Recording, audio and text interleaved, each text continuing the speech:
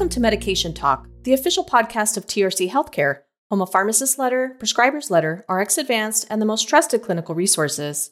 On today's episode, we'll be listening in as our expert panel debates whether metformin should still be first line for all patients with type 2 diabetes and discusses the role of GLP-1 agonists and SGLT2 inhibitors in these patients. Our guest today is Dr. Steven Nissen from the Cleveland Clinic Lerner School of Medicine at Case Western Reserve University.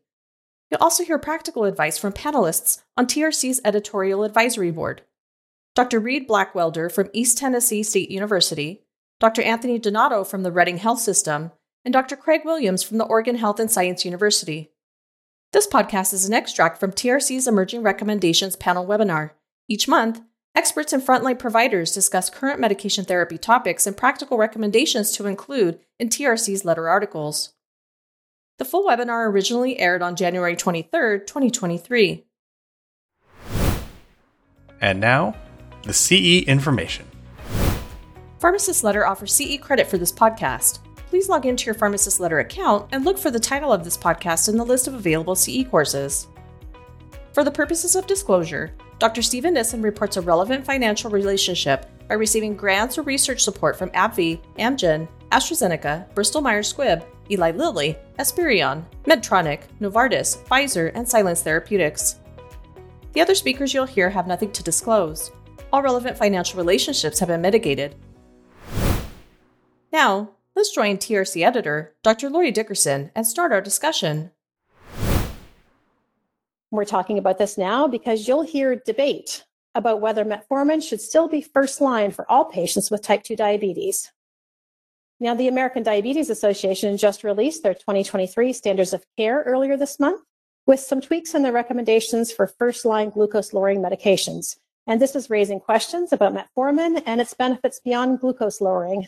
So, Steve, can you get us started on how metformin has become the gold standard first-line therapy for glucose lowering? Well, a long, long time ago, in a galaxy far, far away, there was only one trial that showed any drug to have any clear cardiovascular benefits, and that was a sub-study of the UK-PDS study. And because there was an absence of evidence for anything else, metformin got established. And of course, as I think most people know, it's pretty good at reducing HbA1c. And for decades, the goal of diabetes therapy was to lower HbA1c. And metformin did that with more durability than sulfonylureas, which sort of ran out of gas after a year or so. So it kind of got locked into that first line role, and then it became generic, and so it became very inexpensive. And nobody wanted to take it off of that first line list. You know, we say in our article, Steve, this second paragraph here, metformin also has possible cardiovascular benefits. And we've been, wondering about whether we should include the word possible cardiovascular benefits, or if that's the right descriptor for how we would categorize its cardiovascular benefits. What do you think about that specific word? Strong as I would use, because, again, if you look at the size, and it wasn't even the primary outcome that was looked at. It was a subgroup of diabetics in the UK-PDS that had a benefit. And I think the p-value was very close to 0.05. I mean, it was barely there. It would not be anywhere near good enough to get an FDA label for cardiovascular benefits in today's world. Mm-hmm. And Craig, would you like to add anything? Yes, please do. Yeah, sure. I can almost say here, like, metformin may also have possible. You can hedge your bet as far as you want there, but yes. Yes. In preparing for this piece, I went back and reread an editorial I wrote a few years ago titled "Metformin Does Not Prevent Atherosclerotic Cardiovascular Disease," and I agreed with everything I said 5 years ago. In 2017, right? Yes. Yeah, right. So I'm still very much, and the study that Steve alludes to was very flawed, and it was the substudy of obese patients, but the people that didn't get metformin got some sulfonylureas and insulin and had some hypoglycemia, and it was very messy. So I've been in the camp that metformin is still a good agent for lowering A1C without causing much hypoglycemia, but I've never attributed any cardiovascular benefits to it myself. Okay, well, let's put metformin aside for a moment and talk about the agents that are gaining more traction and have robust cardiovascular outcome trials. So those would be the GLP-1 agonist and the SGLT2 inhibitors. So Steve, can you comment on the strength of evidence for these agents in terms of cardiorenal outcomes? Well, I think that probably the data for SGLT2 inhibitors is a little bit stronger, particularly for renal outcomes. It's really kind of an amazing class of drugs in the sense that there's a heart failure benefit, there's a atherosclerotic disease benefit, MI, there's a death benefit in some of the studies. Renal benefits are clearly very well established for multiple drugs in the class. The evidence is not quite as good for the GLP-1 agonists, at least not for this generation of agonists. I was on the executive committee for the LEADER trial. The hazard ratio was 0.87. It was good. I didn't hit it out of the park.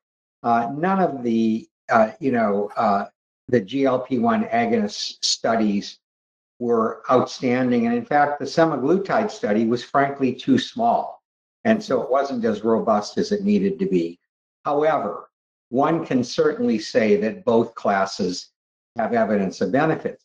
But keep in mind, the other thing that metformin has is it's like $3 a month drug. And so part of the problem has been to get patients on these other drugs because payers are not so eager to pay for them. For sure. So definitely want to go into some of the downsides of these agents. But I also want to talk about this next line here, which we say, mounting data now suggests this is independent of metformin. And, we have gotten a lot of feedback on that phrase. Folks wanting us to say more about what is this mounting data? What type of data are we looking at? So we've added a second line beyond this, a fresh paragraph in the article as it stands today, which says, and mounting data suggests these benefits are independent of metformin, ... A little phrase there to pull these two thoughts together. And then we say, based on subgroups of pooled analysis of cardiovascular studies. And so what are your thoughts there, Steve and Craig? I'd like to hear from both of you about based on subgroups and pooled analysis of cardiovascular studies. So I'm going to quote my dear friend and the world's greatest statistician, Tom Fleming, who said, let me study enough subgroups and I'll show you anything you want. Sure. And I don't think we make good decisions when we make these decisions based upon subgroups. If somebody wants to make this claim, then they need to do a trial appropriately designed where where you can show that it's independent of whether metformin is on board or not. That's not a hard design. It's probably expensive, and it can be done, but it hasn't been done. And in the absence of that, we should be very careful. Yeah, Craig, what are your thoughts? I mean, Steve's right from a data standpoint. Steve's right. I do think, I'm always talking class and training, like, is there biologic plausibility to what we're seeing in some subgroup? And, there's no reason to think you need metformin on board these other agents to work. And there's enough patients in these trials that don't tolerate metformin that, the subgroups are semi-robust. But, Steve's right. You need to take that hypothesis and enter it in a new trial. But yeah, as far as moving away from metformin first line towards the other drugs, I'd say I'm comfortable saying I don't have to be on metformin to get the renal benefits of an SGLT2 or whatever benefits may be there for a GLP-1. But, Steve alluded to it's an inexpensive drug that's generally well tolerated, and people could successfully argue that there's not good reasons to move away from it in a lot of patients. But yeah, I would accept this plausibility that I don't have to be on metformin, these other drugs to work. But I feel better if you said you probably don't have to be, because again, yes. It's not, these data don't have the integrity of randomization, which I think all of us agree is the gold standard, and we just don't have it. I'd also point out that not only is metformin very good at lowering HbA1c, it's well tolerated, and it has pretty good durability. And, there's lots of things about it with a long track record that make me not 100% comfortable with just throwing it into the trash. And so mounting data now suggests that this is independent of metformin. Do you think we should soften that to say, some data now suggests this is independent of metformin? I think when we get down further in the article, we have some new wording which would be, it's okay to use these without metformin, but we would really prefer to use the combo for most patients. So we'll get down to that. Make it softer than that. I would personally say preliminary non-randomized data. Yeah. Okay. All right. Now that's great. And we'll get to work on that. This has been tough because we could write a whole piece just on sort of like what this data is, what these data are. And so Craig, what can you comment? And we're getting questions, about the ADA coming out, with SGLT2s and GLP-1s as first line therapy for some of these folks with comorbidities, and bringing it on a parallel with metformin in some cases. What are your thoughts about the ADA's position on that? Yeah, and there's, grades of evidence the ADA offers for their guidelines, as do most people writing guidelines these days. And they can't give that the highest. As Steve says, we don't have the data for that, but it is a group of experts. And the only thing I'll kind of add to this is, and Steve alluded to this earlier, I'm fairly impressed with SGLT2s, especially for renal disease. I think for heart failure too, it's getting pretty hard to deny that benefit. And there again, there's some plausibility to why SGLT2s help patients with CKD. So if they can afford their SGLT2 and they have CKD, I would absolutely be okay with not being on metformin first to do that, because that drug and that disease really do make a lot of sense. But I go back to Steve's comment too, that metformin's a good drug. So if an insurer wants to push back and say, we still want you on metformin to get that A1C benefit, it's hard to say, no, I have to use this drug first line. But clinically, I'm especially okay with that one because I like the data and the biological explanation is there. And generally, I'm more in the SGLT2 camp than GLP-1s, as Steve comes to that the data really is solid. Craig, I agree with everything you just said. That's great. Great summary. So Andy, I want to hear from you. I know you've got some thoughts here, and I'm wondering, what are you seeing in your hospitalized patients? Are you seeing a shift away from metformin on home med lists for your hospitalized patients? I have not seen a shift away yet. I think if they can afford the line that was just said is a really, really big issue, because what is afford? Now, there are people for my patients that they have a $2 copay for everything, and it's essentially cost neutral. But for people that are paying $200, $300 for these meds, they are stopping other things, or they're taking them for half a month, and it's a very real thing. And I think we should make sure we're not overlooking the difference of $1,000 versus $4. Absolutely. Absolutely. And, I wanted to hear from you, Reed. How are you applying some of these new medications in your primary care practices? So they are exciting. The data is excellent. I know we're talking a lot about lowering A1C. I prefer to think in terms of looking for the evidence that decreases cardiovascular morbidity, mortality, because that's really where I want to see the outcomes data, not just a number. So the problem with this, though, is, as Andy has said, and all of us has said, whether you can afford it or not. I'm in a set of family medicine residencies, and patients have Medicaid, and they're not being covered by insurers right now. So it is going to be a challenging shift, even though the data is robust. I guess the other thing I'll throw out here, I know it's not really necessarily part of this discussion, but I'm trying very hard to get my learners to recognize that prediabetes is a spectrum on a bad thing, and you don't wait for the light switch to go off at 6.5. When I trained, we never treated prediabetes with meds. That was sort of the rule of thumb. And now, of course, we really much more aggressive. So it's nice to have these as options, but they're not going to be the cost-effective one.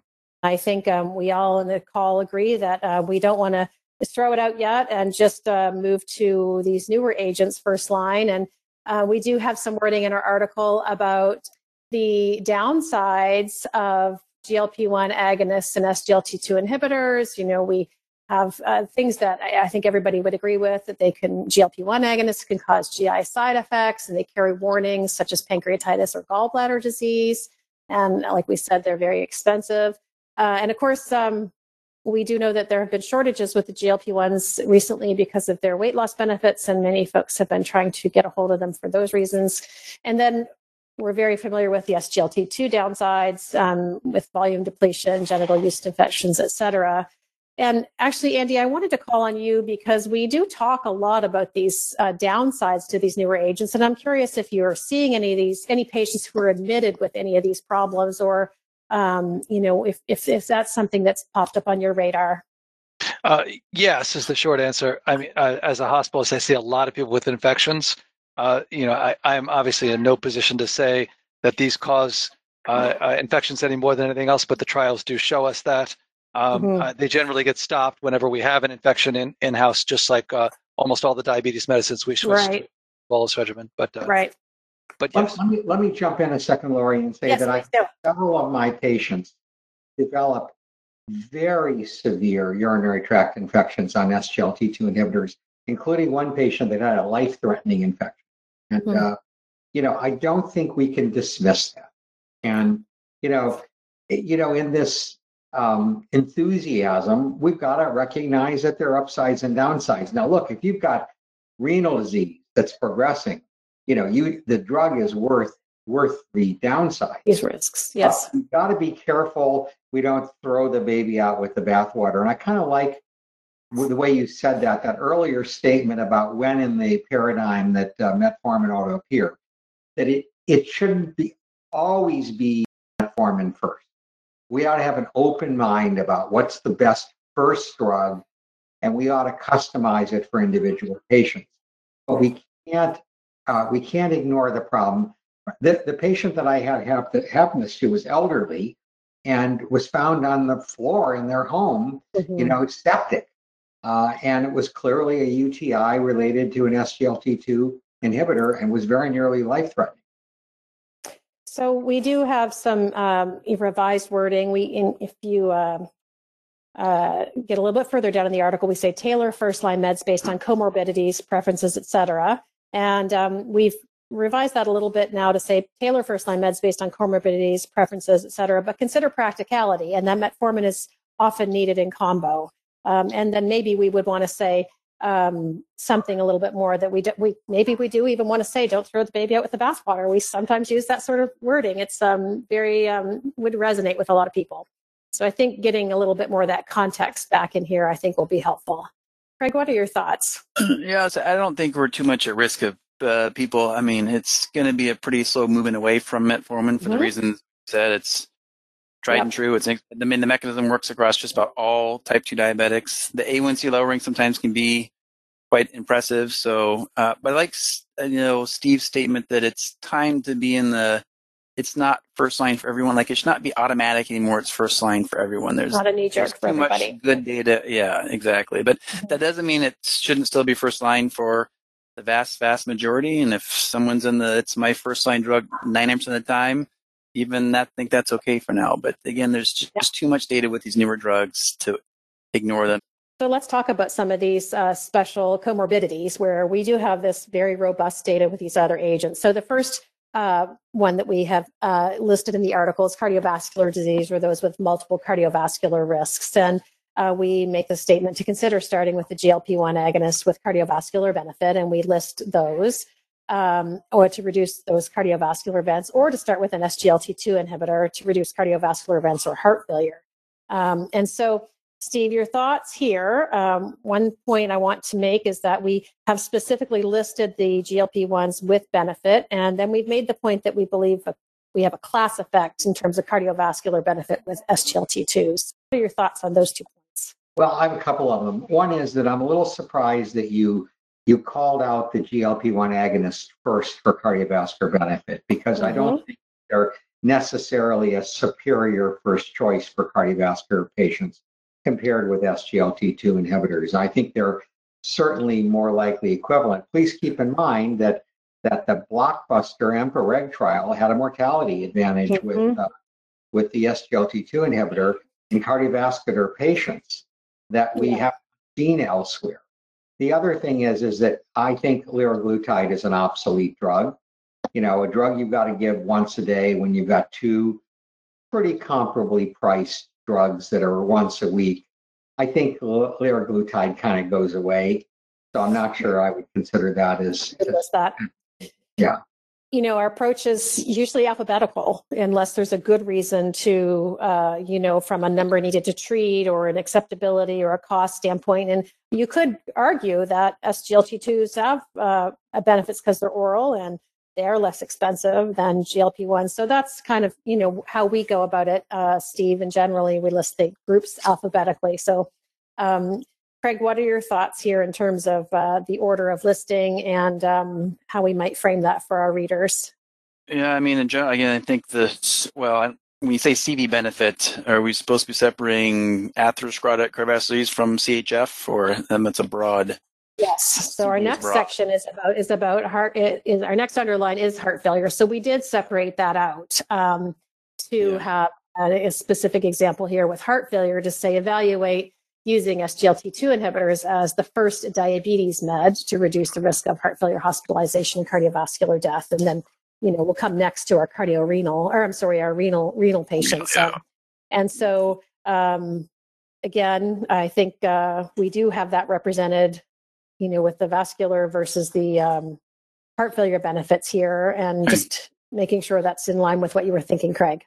If that last CV slide was ASCVD in particular, I agree with Steve. It's and going to an injectable versus an oral is a pretty big difference for patients. So I don't know if I'd pick one. I still, for the ASCVD benefits, I'm still in the blood pressure and statin and stop smoking, and that might go back a little bit to these drugs are good, but I'm just less sold on the ASCVD benefit compared to CHF and renal. So I don't disagree with that, and I think it's fine listed alphabetically, but there's so many other comorbidities that I think we should work on first for ASCVD. And Andy, you wanted to jump into in terms of acceptability here.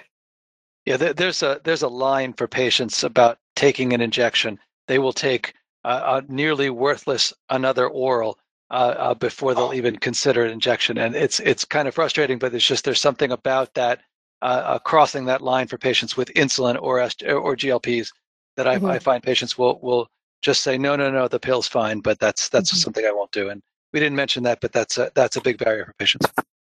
And Reed, I just wonder if you can comment on that too. There in your practice, is that something that is a common barrier? Oh, absolutely. It's hard to overcome, and it's very real. Okay. And so then our next underlined section is about renal benefits. And I think we've sort of covered these already, but keeping in mind that the SGLT2 inhibitors do have, outweigh the GLP-1s in terms of renal benefits. And just Steve confirming that you would agree with that, and the GLP-1 data are really, for renal benefits, are still preliminary. Yeah, they don't have the same kind of quality as we have for the randomized controlled trials with SGLT2 inhibitors. And they probably are good drugs to give these people, but I think you got to go where the stronger evidence is first. And boy, it just blows you away when you look at the data on SGLT2 inhibitors in renal disease. And I'm trying to get people, everybody who has a reduced EGFR with diabetes, I certainly try to get them on it. And frankly, they're pretty good drugs to consider in people, even if they don't have diabetes. Mm-hmm. Yeah, that is a surprising point. I was at that's the CKD and non-diabetics has been surprising. It just kind of reinforces the data for diabetes with CKD. And Craig, that leads me to an audience question we're getting here. And are we really considering the benefits of these agents independent of their glucose lowering effects? Because we're used to looking at A1C reduction, and the SGLT2s have, a lesser A1C reduction than the GLP-1s and the metformin. But really, we're kind of thinking about these outside of their glucose lowering benefits. Would you agree with that? Yeah, absolutely. And the other thing with A1C that I don't know if we brought up, the older trials tend to have higher A1Cs at baseline. So I think the perception that some of these newer drug classes don't lower A1C as much is somewhat an anachronism of any trial in the last 20 years. You couldn't have a control group with an A1C of 9.5. That's no longer ethical. So, and in general, the higher the baseline A1C and the worse the baseline control, the better any of these drugs will do for that patient. So, even a DPP4 inhibitor actually looks efficacious. Study people with A1C. When you're adding, Even though in people that are reasonably close to control, it's a placebo. So we didn't even talk about that class. But you know, it's still the most prescribed class of diabetes drugs out there. Yes, yes. Huge, all-time, number one selling drug, and it's worthless. Back to the point of people will take another less than effective oral agent before switching to an injectable, right? Because they don't want, quote, the needle. You know, it's very much a perception thing. You know, we do have some revised wording in the middle of this piece that says that's why guidelines recommend these newer agents for, quote, compelling indications in type 2 diabetes, independent or regardless of glucose lowering effects. So to make that point in there, and I just wanted to run that wording by you too, that if you do think, Craig, that we should make the caveat that this is, you know, independent of its glucose lowering effects.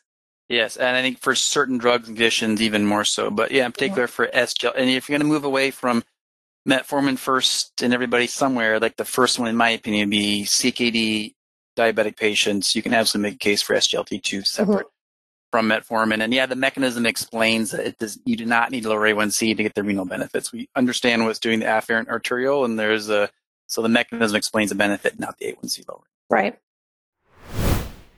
We hope you enjoyed and gained practical insights from listening into this discussion. Now that you've listened, you can receive CE credit from Pharmacist Letter. Just log into your Pharmacist Letter account and look for the title of this podcast in the list of available CE courses.